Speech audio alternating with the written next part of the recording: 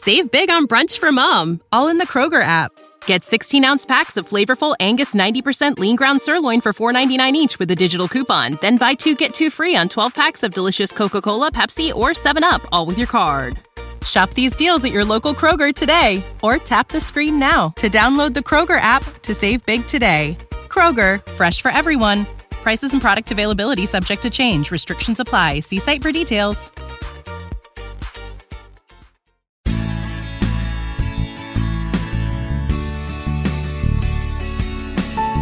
I've been so focused lately on Star Trek Discovery and even on Lower Decks because that ended not that long ago. I keep having to remind myself that Star Trek Picard is still out there. Like, we're going to get other seasons of it. And it's just amazing to me that we have so much Star Trek. And Strange New Worlds is going to start shooting at some point here soon. There's just so much. I love it, Dan.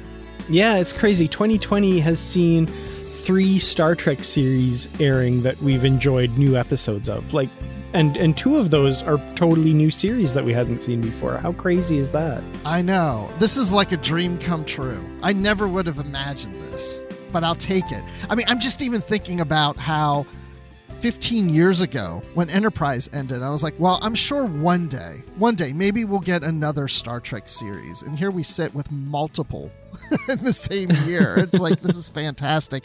So welcome everyone to Positively Trek. I'm Bruce Gibson, and with me, as he always is Dan Gunther. Yeah, I'm always here, just sitting ready to talk about Star Trek. You guys do not realize how easy it is to record with Dan, because anytime I feel like recording, I just jump on the mic and Dan's always sitting there. I can just do a show. I don't even have to tell him, hey, you want to do it now? He's just always available. Yep. When I'm not podcasting, I'm sitting in front of my computer waiting for the next opportunity to talk about Star Trek usually. Well, we also have a guest with us from the great podcast Trek Untold. If you haven't heard of it, you need to check it out. We're going to discuss it on today's episode. But we have the host of that podcast and the creator of it, Matthew Kaplowitz. I'm sorry, is this a Star Trek podcast? I thought this was the Police Academy Appreciation Society. I was prepared to talk about Steve Guttenberg. I'm not ready to handle Leonard Nimoy. We'll have to have a talk with our agents. That's happened far too much this month, Bruce. This is becoming a regular thing. I know. Well, Matthew, thank you for joining us here on the show. We're going to talk to you a little bit about your fandom and your podcast and such, but give us just a brief idea before we go into the news about what Trek Untold is about. So Trek Untold is a weekly interview series that I do. It's available on all the podcast formats and also on my YouTube channel, Nerd News Today. And what it is each week we talk with a different contributor to the Star Trek universe. So it can be one week a character actor, it can be a stunt performer, it can be a behind-the-scenes person like a writer, director, someone from the VFX crew, post-production crew. It could be comic book writers. We've had composers come on the show. Basically, it's anybody whose name is not in the opening credits is someone I want to talk to on Trek Untold. Nice. Well, we want to check that out, and we'll discuss that a little more here, but we want to go through a few news items. And there's not a lot going on in the news. I mean, when you think about we're getting all this Star Trek as we're talking about, sometimes there's weeks where you just look and you're like, well, there's not a whole lot going on. But as I alluded to earlier about Star Trek Picard, we did find out that they are getting ready for next year to start shooting not just season 2, but apparently also season 3. They'll go from one to the other in their production schedule. And this I found in an article from redshirtsalwaysdie.com, which I'd never heard of before. Very credible name. Exactly. So I don't know how credible this is, but apparently we are getting 2 seasons in production next year. Yeah, absolutely. This looks really interesting. So they're saying that it's from an interview with Evan Evagora, who plays Elnor in Star Trek Picard. And he said that he was able to confirm that the series would start filming season 2 in January of 2021 for another 10-episode second season. And filming would end in June of 2021. At that point, filming for season 3 would begin in that same month and run through to November of 2021. Now, of course, we do know that filming schedules change and dates slip and that sort of thing. So probably not the final dates that those will begin and end on, but interesting that, you know, they're being ambitious. They're filming both of those seasons back to back, it looks like. Do you guys happen to know offhand when Strange New Worlds is going to start shooting? I haven't heard anything. I think we've heard 2021 from various people, but no hard date or anything like that. Because the reason I ask is my main thought behind why they might be doing seasons 2 and 3 of Picard together is because of that rumor that there might be some kind of like shared universe event happening in the Star Trek world. So I'm wondering if there's going to be some proximity between those two things, because maybe Strange New Worlds at some point may have some convergence with the events of Picard somehow, some temporal anomaly. I don't know.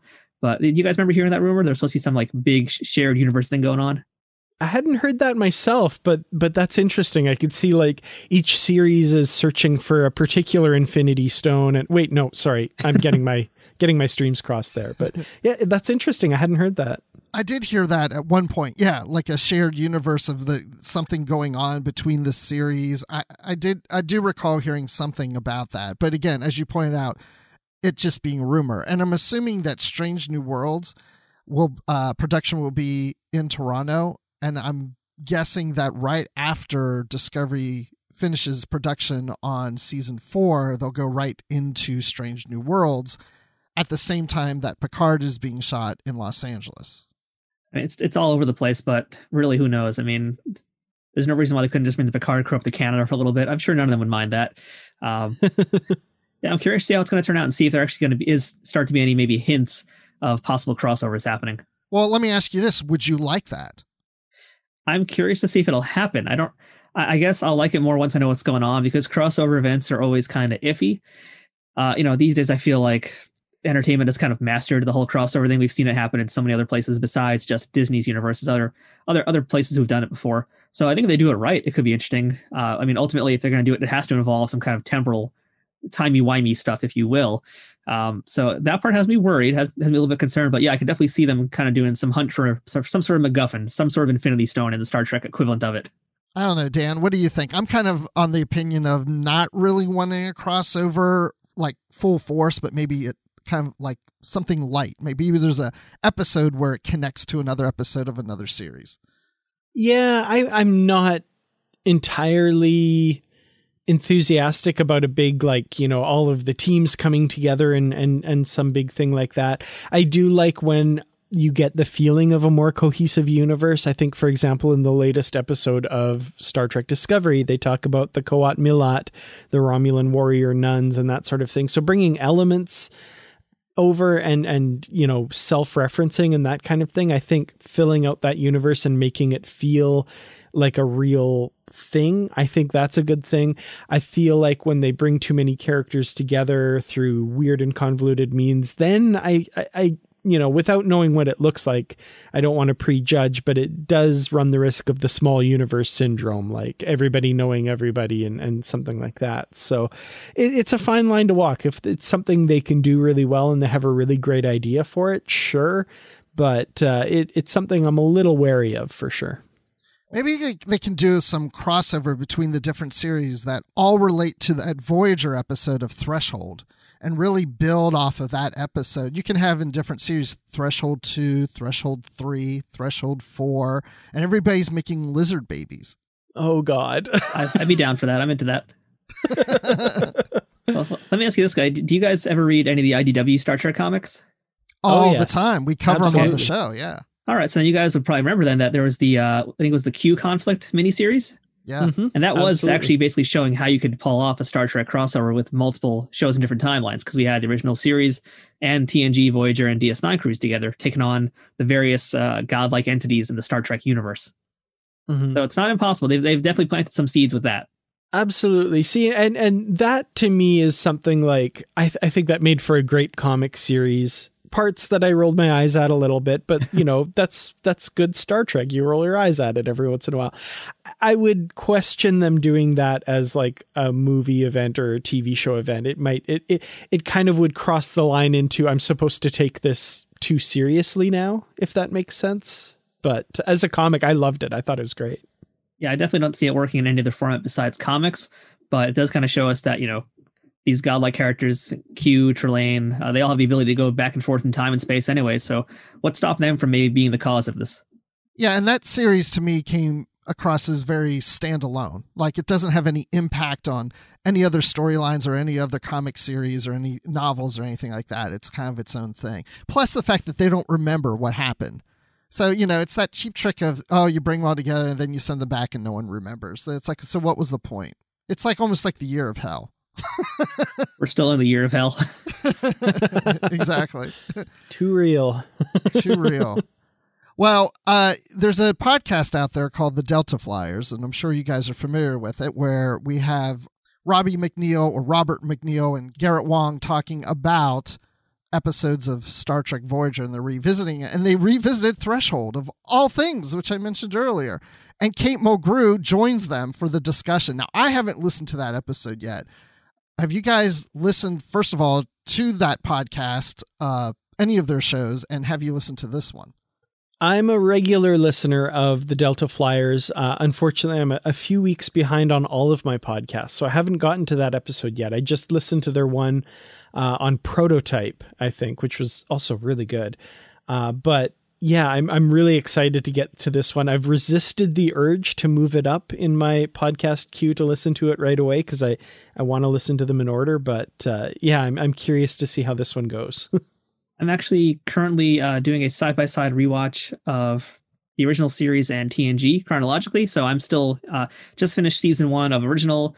I'm on the verge of season 1 of TNG. So what I plan on doing is basically listening to those Delta Flyer episodes once I get to Voyager, so I can kind of get the behind-the-scenes stuff of that and be a little bit more fresh and up-to-date on it.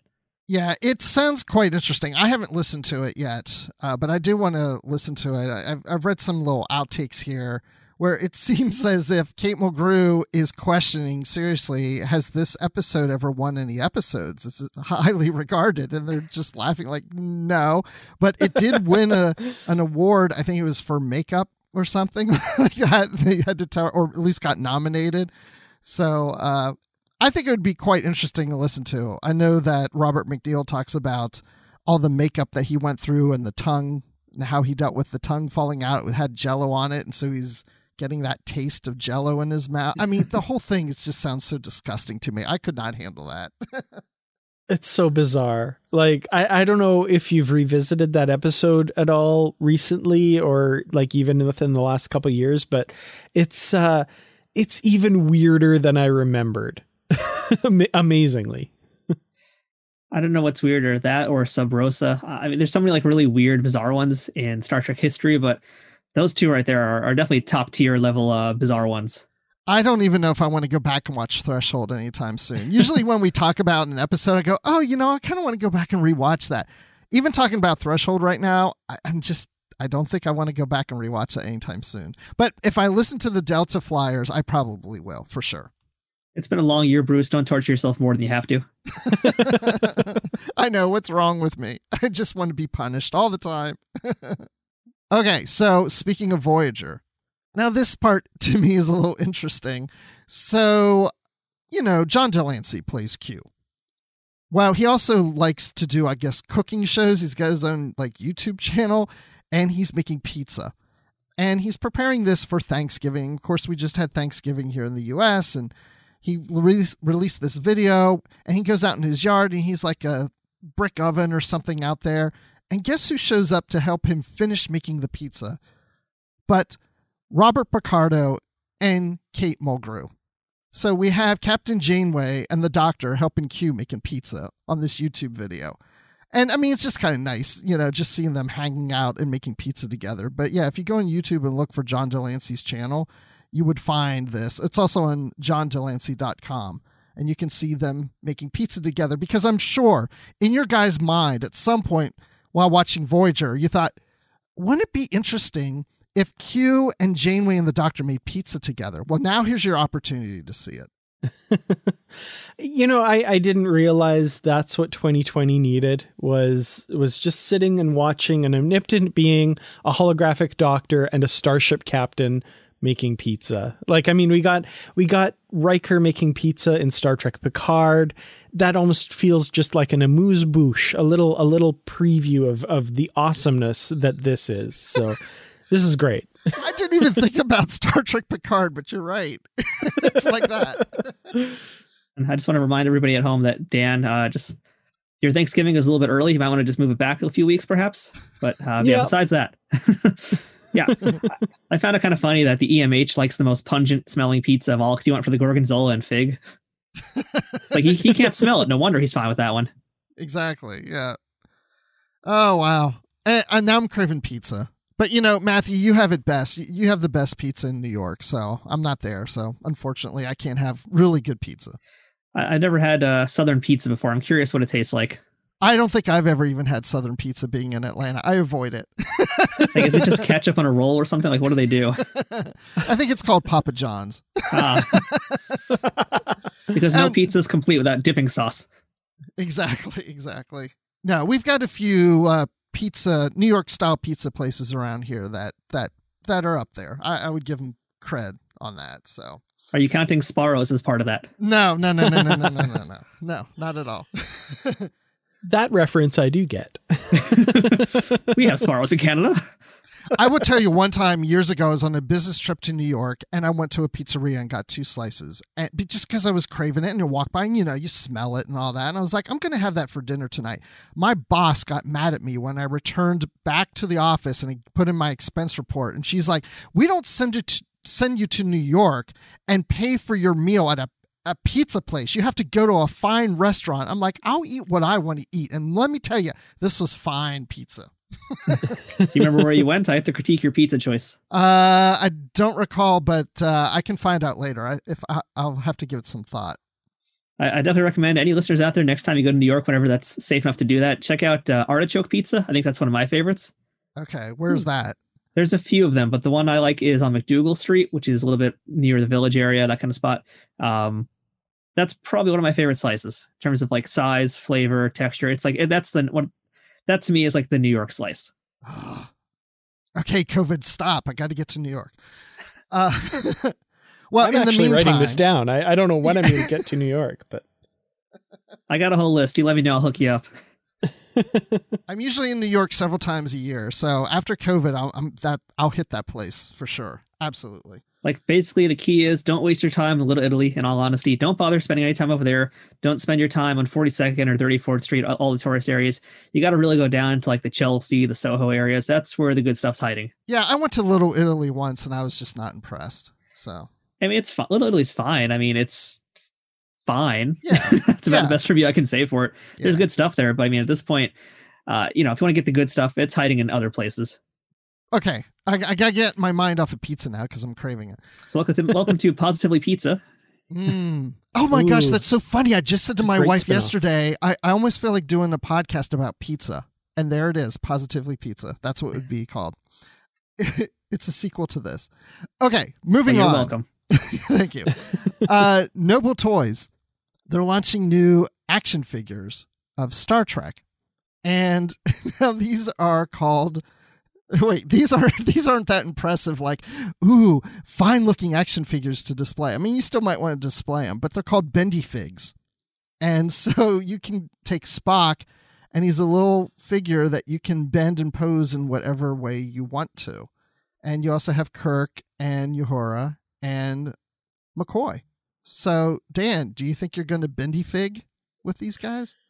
I don't know that I'm going to pick any of these up. I do have to say they're not bad looking. I think the likenesses are pretty good, with the notable exception of William Shatner as Captain Kirk, because that seems to be just a line that, a certain level of toy manufacturer can't seem to cross. They can't seem to get his likeness right. I don't know if it's because it's too generic or what, but, Spock, McCoy, and Uhura, they definitely, I think they have distinctive features that they're able to kind of latch onto one or two characteristics and get those right. And then, the rest, your brain kind of says, oh yeah, that looks like them. But this Kirk one just does not look good at all. Yeah. What is it with Kirk? I don't know why they can't get Kirk right. Or maybe they just don't want I've even seen I've even seen high end figures that just can't quite get that look right. Yeah, and Matthew, I just sent you the link in the chat for you to check it out. I mean, these things remind me of Gumby. You know? Yeah. The minute you mentioned new Trek figures, I went right to Google. Don't you worry about that. I found them right away. And I think this is a great Captain Kirk if you want your Captain Kirk to look like Ryan Stiles. There you go. I knew this guy from somewhere. Whose ship is it anyway? I'm actually I'm actually a really, really big Star Trek toy collector. I have a ton of Star Trek toys from Playmates, Diamond Select, McFarlane, pretty much anybody that's out there. I also have a pretty decent collection of Star Trek prototype action figures. So I'm definitely curious about this because bendy figures tend to suck. Like they're usually meant to be like the affordable option for pharmaceutical stores, if you will. They're not really anything you're going to see in like a proper toy store. I feel like if there are any more that exist these days, but bendies have kind of not the greatest history to begin with. But all things considered, if the actual produced versions look as good as the protos, I'd say they're not terrible because bendy figures tend to not have great likenesses to begin with. Their paint is usually terrible. It's just the nature of the toys. But to be quite fair, I mean, they're not the worst looking out there, and they also got Uhura. So, I mean, they got a female as well as part of the launch, which I think that's also pretty notable. Mm-hmm. So I'll keep my eyes open. If the price is right, they may be joining my collection, but I'm not going to hunt these things down too hard. That's for sure. Yeah, but you know what? These things are fun in the bathtub because I remember as a kid having little like bendy fig stuff in the bathtub, and they don't get ruined, because they bend and they're glossy and yeah. But I don't take baths anymore. I find baths to be kind of disgusting. I don't know. I mean, I know this show is about Star Trek, but do you guys take baths? Not very often. Not very often. I'm a shower guy. That's all. Yeah, I'm a shower guy too. I have to have a daily shower. There's a thing in the toy collecting community that some folks do called a fig bath, where and you're not supposed to actually take a bath with your figures, but it's just that you clean your figures, you give them a little bit of a bath time somewhere. There are some folks who do actually take their toys to the bathtub to clean them, but I'm not one of them. But that is a thing out there. So if you're doing that, I'm not judging. I'm just saying, what's you is you. What's good for you is not good for everybody else. But hey, more power to you. Well, okay, so this ends the news segment of the show because I really want to get into knowing more about you, Matthew. So that being said, you being a collector, this whole bath thing, like why would people need to clean their action figures? Is it because they're playing with them or just because they feel like when they're on display, they need to be cleaned often? Well, Bruce, I'm glad you asked. So sit back and get ready for a heck of a ride as I explain the joys of cleaning action figures. So there are many reasons why. Number one could be you got it from the secondary market. You may have bought a Lucy from somewhere at a flea market or online, and maybe it's got a bit of a stank to it. Maybe it's got some dirt on it just from being so old. It might have some dust on it. Or for any number of reasons, it might just be dirty just from pure age. So typically you're going to want to clean it off no matter what you get. For the most part, these figures don't have metal parts, so it's safe to do that. But it never hurts just to kind of remove the stink, remove any germs on them. Another reason too is with certain Star Trek figures in particular, they'll get some plastic film on them from age. So on my YouTube channel, I do a series called Trek Back Tuesday, where each week we review action figures from different Star Trek companies. And we just finished the Star Trek Voyager line. And Voyager is notable in particular because it had some of the worst and cheapest plastic of the entire Playmate series. So every one of those toys I got was still sealed and packaged, and a bunch of them had this just gross film on them. So I had to give them a bit of a dunking to get them cleaned off, and even then, still not there. So even mint on card figures can get that gross film. So cleaning is actually a pretty important part to having a nice collection. And, especially if you got dust on them, that's the thing too, is if you let them sit out too long, that dust will cake out on them, and it turns into this kind of like sticky film on top of it too, which is even worse than the plastic film. It just kind of is there. So you need to give them a good cleaning. So whether that's in a bathtub or with a toothbrush, and hopefully you're not in the bathtub with them, there's many ways to clean them, but it is important to have yourself a nice, tidy collection. I have often wondered that because I've gone to people's homes where they have a whole collection of action figures, not just Star Trek, but whatever it is that they're into. And my thoughts are always just, how do you dust them? How do you keep them clean? So to your point, I guess it's not like they're just taking a Swifter and just wiping their heads necessarily. But I mean, that might be good for the short term, but you really do need to clean them on a regular basis. They got a lot of nooks and crannies in them, that's for sure. And I'm looking at Dan's video feed right now, and I can see like you've got yourself a few Eaglemoss models there, and you're lucky. I only see like a handful there. So you've got an easy job, but make sure you're clean of those, mister. I'm going to be on to you if you're not. I could rotate the camera and show you around the room. I've got a lot. Greed is good. You know what, Dan? As long as they're just everywhere. They're just sitting around everywhere. That's true, because we'll be talking just like this, and we'll mention the ship, and he just picks one up. Like it's like all his ships are like right in like reaching distance. Yeah, there we go. See, he's picked up another one. Got Oberth class ship. Where's your Enterprise C? Let's see. Now let's just start naming ships and see if we can pull it out. Enterprise C is somewhere. Oh, I think it's up here behind me. Oh, I have the prototype one and the actual one there somewhere. It's like that game above. show. Like it's like that old game show. I'm looking for anybody who has themselves an Akira class starship. Who's got an Akira class starship in their pocket? Yeah, let's make a deal. That's the show. Yeah. Yeah. Star Trek. Let's make a deal. Yeah, Dan. As long as I've been podcasting with you, I don't think I've ever seen your whole room. Oh, there's Voyager. Yeah, it's crazy. You just pulled a Voyager out of nowhere. I don't know where that Voyager came from. I don't think I want to know. No, it's yeah. So Matthew, do you have like a collection of Eaglemoss ships like that? I have a few Eaglemoss ships. I kind of prefer my ships to be a little bit bigger, so I do very much like their XL collection now. But I do like the smaller ships too. I have a few of the Diamond Select ships also. I really like those a lot. I'm not really a model collector, so I prefer my ships to be already made for me. So I'm into those. For the most part, my collection is primarily action figures, and a lot of that is, like I said, the Playmates. It's a lot of the Art Asylum, Diamond Select figures. I've got a few of the Mego things as well. I have the only 2 McFarlane toys because they only did 2, unfortunately. So that's like in terms of produced stuff. I've got a lot of that main stuff. And like I mentioned before, I've got a lot of the Star Trek prototypes. That's a big thing I'm into, is like pre-production for toys. Oh, there's the McFarlane. Dan just pulled out the McFarlane Kirk, which is probably one of the better Kirks out there. Yeah, it's not bad as far as likenesses go, for sure, especially in the affordable range. Yeah, it was a very underrated line. McFarlane, I could go on and on about them and just how they don't seem to care about licenses. It's a real pity that they had like a whole 2 other waves planned out basically, and they cut it short for whatever reason. I think it was a big misstep on their part. Because McFarlane was doing really nice work. They were going to start making larger scale figures also. They were going to make Discovery figures. That would have been really cool. And I was really looking forward to those. They were really cool. Like there are some photos out there of like fact sheets showing off pictures of what they would have looked like in theory. I know they made protos of Michael Burnham in her EV suit and Spock, but those weren't really meant for public consumption. And so I went to Toy Fair when they debuted the whole line, and you might be able to find some leaked photos out there of this, but McFarlane was working on doing prop replicas that are affordable.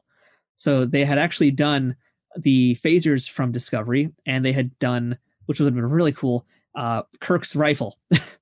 You know exactly what I want to talk about. They actually had made a full-size replica of that with lights and sounds, and none of those got produced. Cool. Wait, why haven't all these things got produced? McFarlane just kind of didn't care. I've tried to get quotes on them. I'm hoping to get some hope for another project I'm working on later on. But McFarlane toys, they have a habit of just picking up a license and dropping it. So Star Trek was one of those. They did it with Game of Thrones. Right now, they're really doing a heavy push on their DC stuff and their Mortal Kombat things. And I'm pretty happy they're doing Warhammer 40K right now. And I'm happy to see that line is continuing also, to not just have like be one and done figures. But for whatever reason, Star Trek did not do well enough for them, as they put it. And as a Star Trek collector, when I go to Toy Fair, I'll always ask companies, how come you're not doing more? Because, we've got Titan merchandise. They did their line of Titan vinyls, which are little minifigures I love. Diamond Select was doing Star Trek things for quite some time, and they also just seem to have stopped a few years ago as well. And they'll tell me that Star Trek toys don't sell that well in the long term. So like hardcore collectors like myself and like you guys will pick it up. But when they're out in the market, if there's no TV show to kind of support the release, they don't do that well. So it's a bit of a big risk for these companies.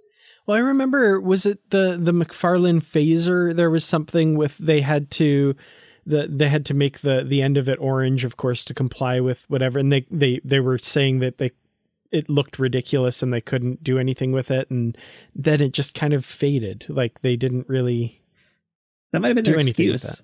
That might have been their excuse, but I know like we've seen Diamond Select do all their phasers, and that was never an issue because I think they're so far unrealistic that it's okay. Like they can get away with not having to do the orange tip thing. I think the orange tip thing is more for like realistic contemporary guns and not phasers and that kind of thing. So if that was their excuse, they're just lying.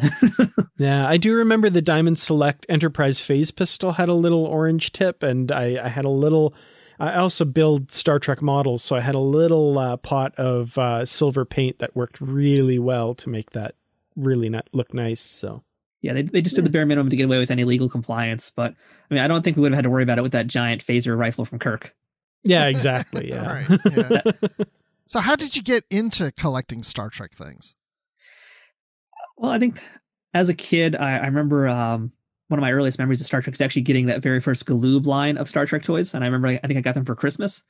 So like that was kind of the beginning of it. And, that was probably like I like to call myself a second generation Star Trek fan. Or maybe a born again fan might be a little more accurate because, I was into it as a kid, and growing up, I was into Star Trek. I grew up in the peak era of TNG. And I was a fan of that. I kind of started to lose interest by the time DS9 popped up. Because at that point, it went from being primetime television to now like syndication on Sunday afternoons or early Sunday evenings. So I kind of started to lose interest. And by the time Voyager came around too, I didn't really watch much of it the first time around. And yeah, Enterprise, totally. I wasn't watching any of that at that point. So, I would watch Star Trek here and there throughout the years. It would always be on. I'd always watch it, but I was never like a hardcore fan. And it was actually the toys that got me back into being a hardcore fan. So like I went to New York Comic Con, I think it was 2013. And I just saw like this dude selling toys on the last day of the show. And he just wanted to get rid of them. So I saw this like box of Star Trek toys, just tons of his Playmate figures for like $3 a piece because he just wanted to get rid of them. So I remember coming home that day with like my arms filled with, I think like 24 Star Trek figures. And I went to my girlfriend's house. And I was like, look at this great deal. And she was like, what are you doing? Get that out of here. So that was kind of like the beginning of me collecting Star Trek figures again and also rekindling my connection with Star Trek. Yeah, I remember listening on your podcast on one of your first episodes, your introductory episode. You talk about your fandom and watching TOS and TNG and WPIX and getting all into Star Trek and such. So fast forward to now, you've started this podcast and it sounds like you have a YouTube channel. So tell us more about that. Well, the podcast was basically an idea I'd had for a little bit of time. I think the idea for it actually came out of me going to Ghostbusters Fan Fest, which I went to last year. And that was like one of my favorite things ever. And I remember seeing like a lot of the celebrities that were there. And, didn't really think much about the time, but I was kind of realizing, I don't know how it came to be, but I just kind of noticed like some of them like had been in this and this and this and that. And there was like a lot of crossover between like this actor being on that show and also this show. And it kind of started to get the wheels turning in my head. And the more I started watching Star Trek again, because it's been on TV a lot more in the past few years as well, like through Heroes and Icon, MeTV, and of course BBC America, it's been on a lot more. So I'm watching a lot more Trek and I'm enjoying it again. So that was kind of great to have that happen. And so basically like, when the pandemic began, it kind of gave me the ability to actually start really fleshing this podcast out because I had a lot more time to do it. And it also worked out that a lot more of these folks I wanted to talk to also had a lot more time because they couldn't work at the moment. So that's kind of how it began. And you mentioned I have a YouTube channel that's Nerd News Today. I've had that channel since 2011. It's actually my second YouTube channel. And this one I'm still continuing. The other one I retired in 2016 after about 8 years. This one I've had since, like I said, 2011, almost going to the 10-year anniversary of it now. And it's all sorts of nerd things. Didn't really do much Star Trek before, but again, it was the toys that kind of started to get that going because I have a weekly series where I review Star Trek toys called Trek Back Tuesday. And we'll review whatever, whether it's old or new. We'll start looking at Star Trek toys and merchandise from across the galaxy and time and space, as I like to say. So basically these two things is kind of mashed together. I do a lot of interviews on the channel anyway. So I thought, let me start an actual interview series. It'd be cool to actually get to know these people. And also, to kind of get to know these actors, especially, and these people who contribute to the Star Trek universe who don't get the spotlight, because I'll talk to a lot of actors and in often cases, it's like, you know them from this and also this, and that. And, like for me as a Star Trek fan, I'll see on a lot of social media, people say like, this guy just did one episode of Star Trek. Who is he? Why is he important? He's one and done, whatever, doesn't matter. But if you really look at who these actors were, or who these stunt performers were, the behind the scenes people, they've all done a lot of other things. They've all done a lot of other interesting things. And people don't really think about them as much because they take them for granted. They're just in an episode of Star Trek and that's all they see them in. But in reality, these people have like fully fleshed out enormous careers that if we're only looking at it from the lens of Star Trek, we don't really appreciate how much they've done and how much they've contributed to entertainment. So that was kind of like my reason to do this was, yes, it's a Star Trek podcast, but more so it's also just kind of like an entertainment and a TV and film and sometimes theater history for these actors, for these stunt performers, for whoever I'm talking to, whatever they do, whether it's music, whether it's stunts, whether it's VFX, whatever they're doing. It's about basically giving them the spotlight, giving them the appreciation that they deserve that they don't normally get. And also just letting Star Trek fans know that there's more out there besides just Star Trek and there's more to the story. Yeah, because the behind the scenes stuff is stuff it sounds like you're interested in because you have some background or you work in production or something. Yeah, I've got a background in TV and film. I started doing that. It basically was an offshoot from my work doing YouTube originally. Like my first YouTube channel was called The Fight Nerd, and I covered mixed martial arts. So like UFC, kickboxing, boxing, that kind of stuff. And that led me towards a job actually in production. So I started working for Spike TV, and I began to work for them on a live TV show they had that was about mixed martial arts. And from there I continued and I got to work on other shows with them as like associate producer. Eventually I got to write a few episodes of things also. So I got to work in essentially live television. I got to work in reality television. I got to do some scripted work as well. So I got to have, a nice different amount of things in production and post-production. And in between that also, I do my own stuff too. Like I've got my own production company where I've made a few documentaries. I did my first one in 2015. I did another one 2018 that I released, and I'm working on some things now, but they've all kind of hit the back burner due to the pandemic going on right now. But I've got a lot of interest in making stuff and listening to stuff and just, film history in general and just being part of that as well, being part of that story of film and cinema. So when you're trying to get guests on for the podcast, I'm curious as to kind of your process. Do you kind of pick someone and target them and try and get them, or do you cast like a fairly wide net for people who have to do with Star Trek? For the most part, it's typically if I'm watching an episode, I might get the inkling to like, hey, let me see what that person's doing. Or maybe I'll see somebody post something on Facebook or on social media or, Twitter or whatever. And they'll be like, hey, remember this guy and this thing? I'm like, yes, I do remember them. Let's see what they're doing today. So quite often it's a lot about just finding out that. Like I'll just see something, I'll look up the person, or maybe I'll just look up an episode, I'll see who was on it. And then I'll start with that. And I'll kind of try and like, I kind of have like a criteria for what I want for a guest on the show to have. So, if they meet what I'm looking for with that, then I try and hunt them down to see if I can find them, which is a task unto itself. So is there kind of a lot of approaching agents, or do you try and approach the person directly? In the beginning, I actually got really lucky because I had the help of what they're called a signing agent, or sometimes they're called a talent agent. And so what this person that I've talked to in particular did was he works with different actors and he gets them booked to conventions. So that was kind of how it worked out then. But really, I've just found that if you do your due diligence, you could find a lot of these folks on your own. And that's not to, put any disparaging comments on the casting folks. They do a great job and they've been really helpful. But at this point now, most of the guests I've gotten have actually been on my own. And that's just from tracking them down, doing my research, trying to find out where they are. And for the most part, a lot of these people are that I've talked to are retired these days, or they're doing other things. But they're generally pretty accessible if you know how to find them, if you know how to talk to them. So that's kind of been the big thing. It's just it's been the search for discovery, if you will, the discovery of people and what they're up to. So you've done at least 30 episodes at this point. So give us an idea of some of the guests that you've had on. We've got 30 published, and I've actually recorded another like dozen so far for next year already. And I'm basically trying to get as far ahead as I can because, we don't know what this world's going to be like next year. We don't know if things will get worse or things will get better. I'm hoping they get better. So I'm assuming that everybody who I talk to is going to go back to work at some point. So I'm going to have to get myself ahead. But to date so far, I'm going to pull up the list. Give me 1 second. I need to remember who I've had. Like Patrick Stewart, William Shatner. Yeah, it's funny you mentioned William Shatner because I actually have talked to his original agent and I'm trying to get him on the show now. So hopefully I can actually achieve that.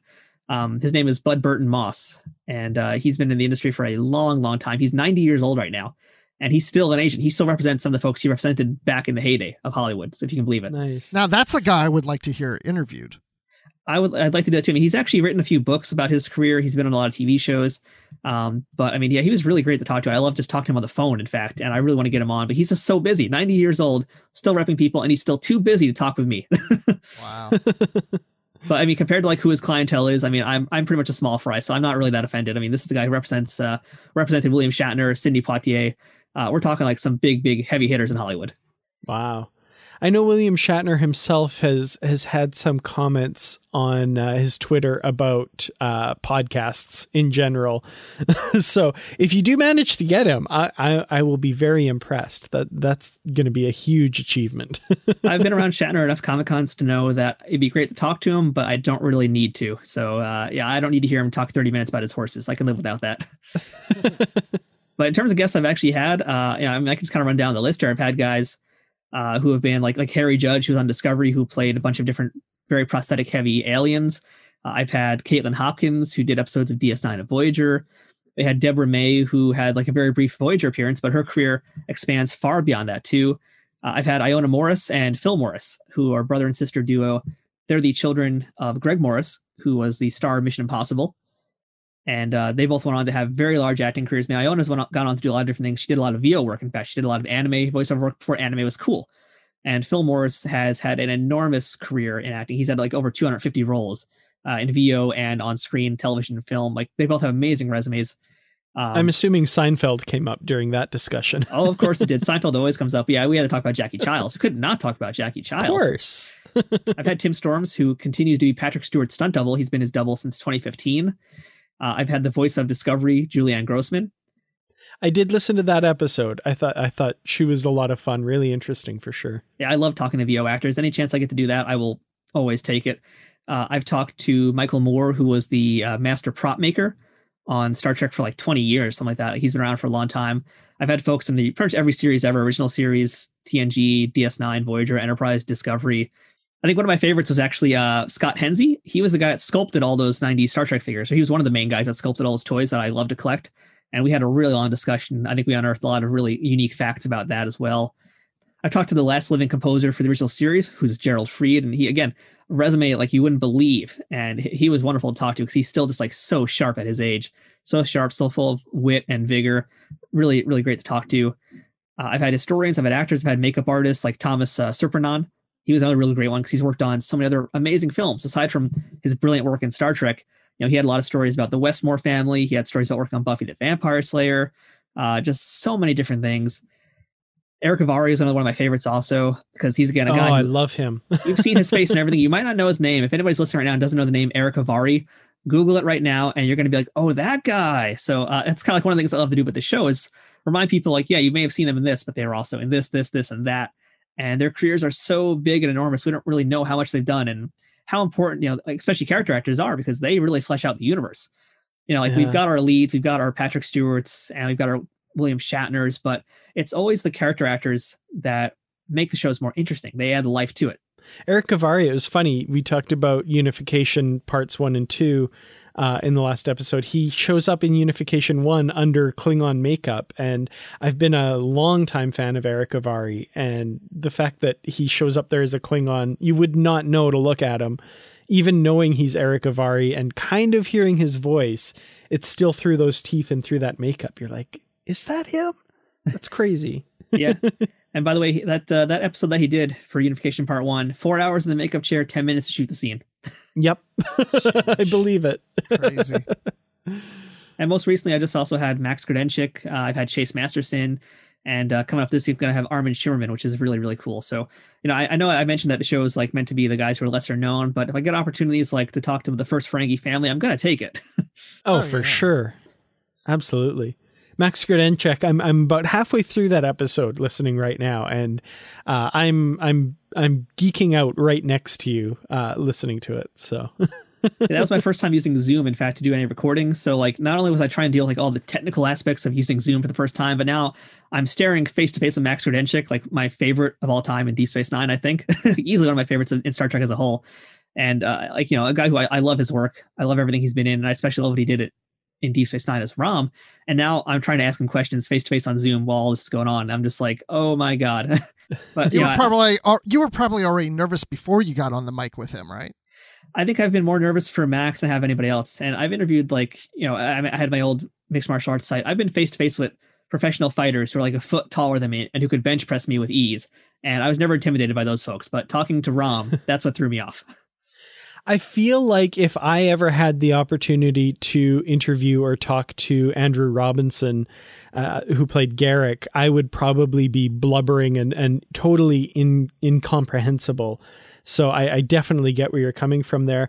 So with that said, are there any kind of dream guests that you haven't had on that you would just absolutely love the opportunity to speak with? A lot of those guest stars are definitely the dreams. Jeffrey Combs, have to have him at some point. I need to get Jeffrey.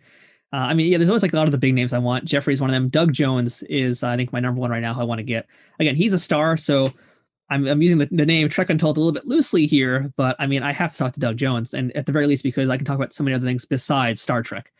Because anybody who listens to the show will know, and if you haven't listened to it, you'll find out that when we talk about the show, really like a third of it is Star Trek. The rest of it is I want to get to know them. I want to get to know their background. That's where the untold part comes in, is learning all the parts about their past, learning about other roles. So, like, for example, when I had Max on, we talked about The Rocketeer, and we talked about Sister Act, because those things interest me. I've had a ton of actors and a ton of actresses who have done The Golden Girls. That's one of my favorites also. I love to get Golden Girl stories. And I also love to get Murder, She Wrote stories. Like anybody who's got an Angela Lansbury story, I want to know it. So, we'll really go out there and we'll talk about a lot of other things besides just Trek. But yeah, Doug Jones again, because his career is so expansive beyond just Star Trek. He's done so much beautiful, amazing work. I want to learn from him. I want to get to know what he's done, get to know him better. He's one of those guys. Believe it or not, one of my number ones right now is actually Bob Gunton. That would be an interesting one. Yeah. Now, who's that? So Bob Gunton was in season 4 of TNG. He was Captain Maxwell.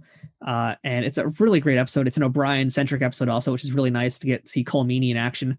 So you'd remember him from that if you're a Trek person. But outside of that, he was in the Shawshank Redemption. He was the guy who ran the prison. He's done tons of other things. I'm trying to let me pull up his IMDb right now. I could list a whole bunch of things. I know this is not the most major thing, but I know he was in 24 one season. I don't know why that's popping into my head, but he was in 24. He was in Argo. He was in Boston Legal. I mean, I'm not going to run down his entire resume here, but he's been in a lot of things. He was also part of the original crew of Evita on Broadway. A lot of people don't know this. He's actually a very good singer, and he had a lot of his career on Broadway. So that's something else I would love to spend a lot of time talking about. So at this moment, he's not really doing live interviews. I'm hoping that I can maybe over time melt him down and get him to come on. But yeah, he was actually the very first person I wanted to get on the show, and his booking agent was like, he's not really doing much right now, but we'll see later on. So yeah, Bob's career is just amazing, and I want to get to know all I can about him, because again, he's a guy, he did just write a book, but if you don't know to look for that book, you're not going to know to get it. So I feel like part of my show is in particular helping these actors or these character actors, these stunt performers, all these people again who do various different things. It's putting what they do through the viewpoint of Star Trek, but also expanding it beyond that. So it's really the whole scope of their work, understanding them as a person, as an actor, and what the choices they made in life were that led them to the different things they did in these roles or whatever their profession is. That's great. Now, if somebody wants to listen to your podcast, where would they find it? So my podcast is available on pretty much every major audio platform. So if you're on iTunes, Spotify, Stitcher, Google Podcasts, iHeartRadio, pretty much anything out there, you just search for Trek Untold and you'll find us. We're new episodes come out every single Thursday. Appearance drops at midnight. So Wednesday, as soon as the clock turns to midnight, boom, we're alive. And then on Sundays, now we do the video version since I started to do Zoom with Max Grodenchik. So every Sunday, again, basically 7 a.m. Eastern time, new episode drops on video format. So you can actually see us. We put up some B-roll clips as well of things. So that really comes in handy too when we're talking about like more obscure roles. So yeah, you guys can check it out that way as well. So lots of different ways to check it out. And the YouTube channel is youtube.com/nerdnewstoday. Very, very cool. Yeah, I mean, I've listened to a few episodes. I'm subscribed now. I'm gonna have to definitely check out the video version now because that sounds really enticing. It's really cool because I've spoken to other guys. Like, I guess I'll give you guys a little sneak preview, but I just spoke with Armin Shimmerman this week, and one of the things to talk about is we had a fan question in that episode, and they asked if he took any souvenirs from the set once the show was done, and he actually shows the souvenir he got to take home. I won't tell you what it is. It's a really big thing, but he actually will show us that. Coming out next year, I've got an episode with a guy named Steve Neal, and Steve was a makeup and a special effects person. He worked on the motion picture. He worked on Encounter at Farpoint. In fact, for the motion picture, he was the guy that worked on Spock's ears, and he also did the Randorite makeup for Billy Van Zandt. And so he also worked on The Stuff. He worked on Ghostbusters. He worked on Fright Night, a lot of other things. And he has a lot of things that he will show us on camera that are really cool. He actually has one of his passions is model making. So he has this like giant replica he made of the Enterprise. And like one of them, I think, was actually in the Smithsonian for a while. So he has like one of them behind him. He has a captain's chair from the original series that he built that's behind him. So like, wow. Yeah, like all this really cool stuff that I now get to actually visually show. So, we do our best to make sure that people listening at home can also still understand what it is. So, we do it both ways for a reason. Yeah. But yeah, it's really cool now actually to have that freedom to do video, because then we can show things off like that. And that's really exciting for me. After COVID, I hope that you get the opportunity to do on-site interviews like that, so you can actually be there with those different items. I mean, yeah, it would be great to be able to go visit conventions again also, because that's the other thing. Like, for anybody out there who wants to do this kind of thing also, once conventions open up again, I recommend you guys go to more cons. And if there's a person you want to talk to, just go up to them, let them know what you're doing, and ask if you could talk to their agent or their rep. Never ask for their information. Always ask for their agents. But yeah, like once cons open up, I'll be doing that myself a ton. And I would love to do more in-person stuff because it's so much better in person. Like when I'm doing these things through Zoom, it's always just so distracting because I'm always worried about, is my mic on? Is this off? Did I turn off this chat right now? Do I need to mute myself? There's always like so many other things I need to concern myself with. But when you're like face to face in person, there's just a totally different chemistry you have with people. And it's just way easier. Like, I've done a lot of documentaries. It's one of the things I do outside of the podcasting stuff as I make documentary films. And a big part of like getting a good interview is being able to connect with a person. And yeah, I mean, we can do it through Zoom, but being face to face, being in the same room with a person, it's such a different energy that you get. It's easier to feel a person out, understand things about them. So, I mean, I really want to do more things in person. I'm hoping that when the opportunity arises that, yes, I will totally be doing more of that stuff. Okay, well, I'll be looking for you at the conventions to see you there doing all that stuff. Have you ever gone to STLV? I'm hoping to try and do it this year, but I don't know still. I'm still a little bit hesitant. I know they're trying to do it, so we'll see how that works out. I've only actually been to one Star Trek convention ever, and that was the one in New York in 2016, Star Trek Mission New York. And that was a lot of fun, actually. Like, that was, again, like me kind of getting in a little bit deeper into things. So that was my first Star Trek con and also my girlfriend's first Star Trek convention. And so, like, she's a super nerd. She watches like Supernatural, Doctor Who, Firefly. That's her stuff. Buffy the Vampire Slayer. But Star Trek was something like she always wanted to get into, but never did. So basically, to prep for the convention, in the span of less than 6 months, she watched every single Star Trek show ever. Oh, wow. Dang. That's impressive. And I'm talking original animated series. Yeah, even the animated series. TNG, DS9, Voyager, and Enterprise. Watched them all the way through. So yeah, she was way up more up to date than I was that event. That's for sure. Very cool. Wow. Yeah, I'm impressed. I'm very impressed too. So I'll see both of you guys at a convention. But if we don't see each at a convention, where can people follow you online? If anybody wants to check out what we do on Trek Untold social media, go ahead, look us up at Trek Untold. And it's on Facebook, Instagram, and Twitter. Well, thank you, Matthew, for joining us. I really appreciate it. I didn't even know we would get into collecting, which is great because I think it also, to bring up Threshold, didn't they come out with action figures for that? There is a figure of Paris as the Lizard. It's actually starting to go up in price a little bit, and that might be because of the Delta Flyers. So yeah, I wouldn't say it's a long-term investment to bank on for your future retirement, but it's a good figure to have. I mean, that's kind of the cool things about those Playmates figures. They did a lot of obscure stuff.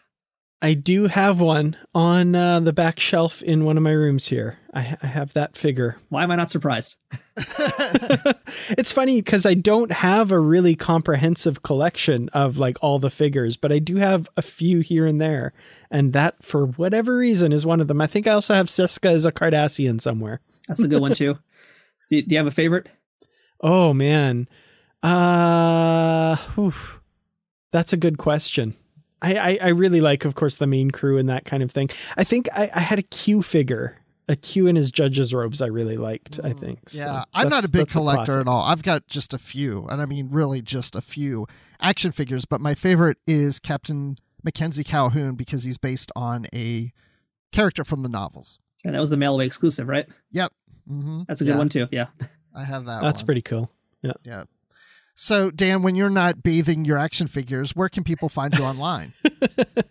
Well, you can find me on Twitter. I'm at Kurtrats. That's KERTRATS. I'm also on Instagram at Kurtrats47. I will not be posting any photos of bath time with action figures, but I'll leave that to everyone's imagination. You can also find me on YouTube at youtube.com/Kurtrats Productions. And Kurtrats is just Star Trek backwards. Excellent. And you can find me on Twitter at Admiral_Rex and on Instagram at just Admiral Rex. And you can find me occasionally on the Star Wars Report podcast. If you want to send us an email, just send to positivelytrek@gmail.com. Follow us on Twitter at positivelytrek and look for our Facebook group. And Matthew, again, thank you so much for joining us. We will be tuning into your podcast and to your YouTube channel to check things out. So keep staying positive there, Matthew. Yeah, thank you guys so much for having me on. I really am grateful for the time you're giving me today. And yeah, if anybody wants to see me taking a fig bath, just go to onlyfans.com/TrekUntold. That's a little dangerous, but yeah, maybe we'll check that out. Yeah. At least you're clothed, right? You're not in the bathtub with it. Depends how much you're paying. Well, that being said, everybody, we'll see you next time. And knowing that information, still try to stay positive.